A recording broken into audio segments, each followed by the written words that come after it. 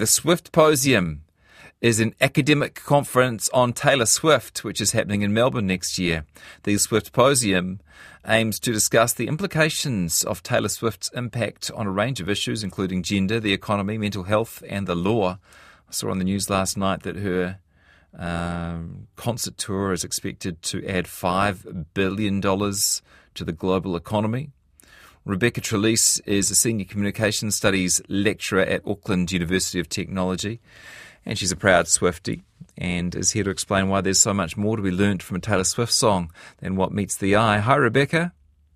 Kia ora, Jesse. How are you? Really good, thanks. Nice to talk to you. Sounds like a bit of a laugh, this, a bit of a novelty to tack on to a Taylor Swift concert, but there is kind of some serious academic discourse at the heart of it by the sounds of things.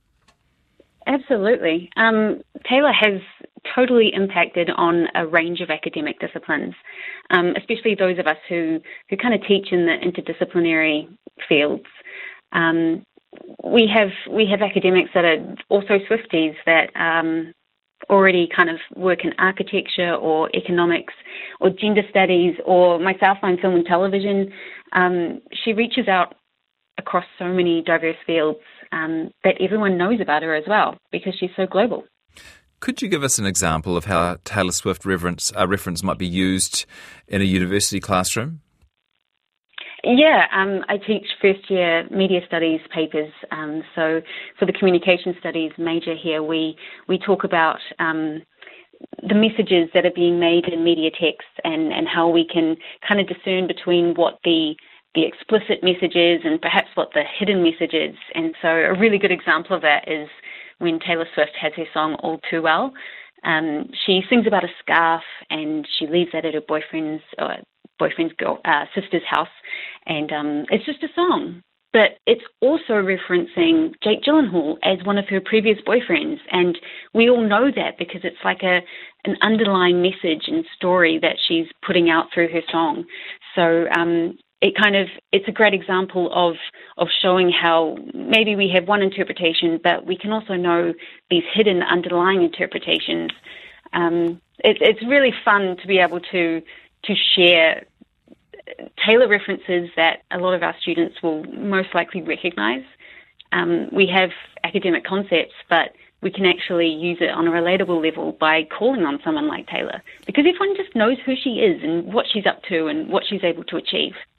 It's tempting to sort of discount an example like that because it's just celebrity love life gossip, but your point is that it demonstrates something which a lot of good literature demonstrates, which is relying on knowledge of external events to add meaning to language. I'm thinking about in Shakespeare's time, he would have written plays, gags, jokes in plays that might have been all the funnier because of what the audience knew about Elizabethan life at the time. This is kind of a similar example. Yeah, absolutely.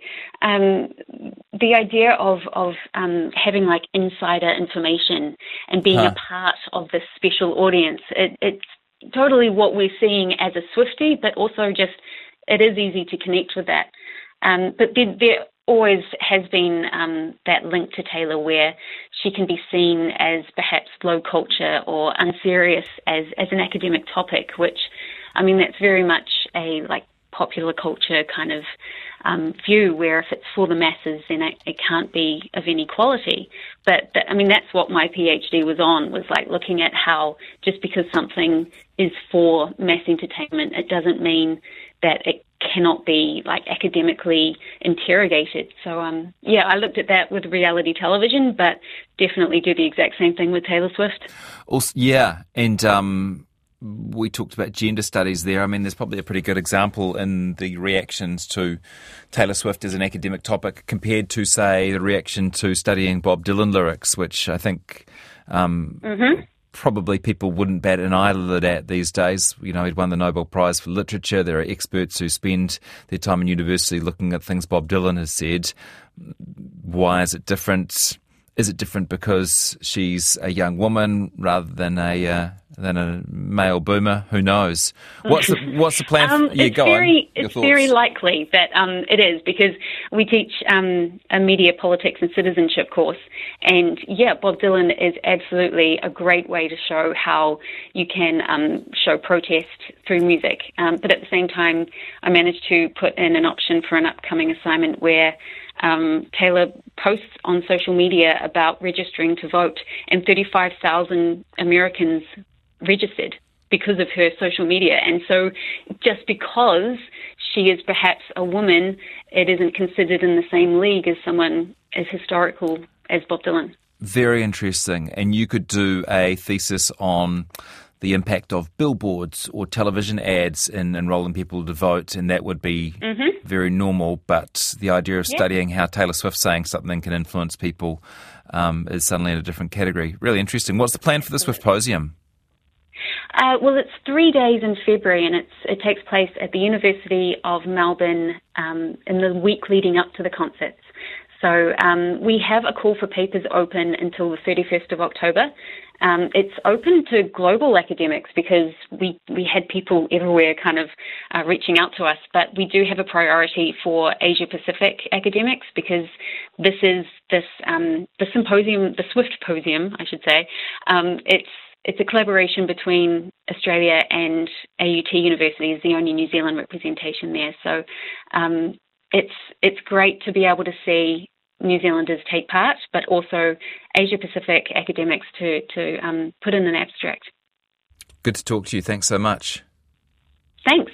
Rebecca Trelease on next year's Swiftposium, the Taylor Swift Academic Conference in Melbourne.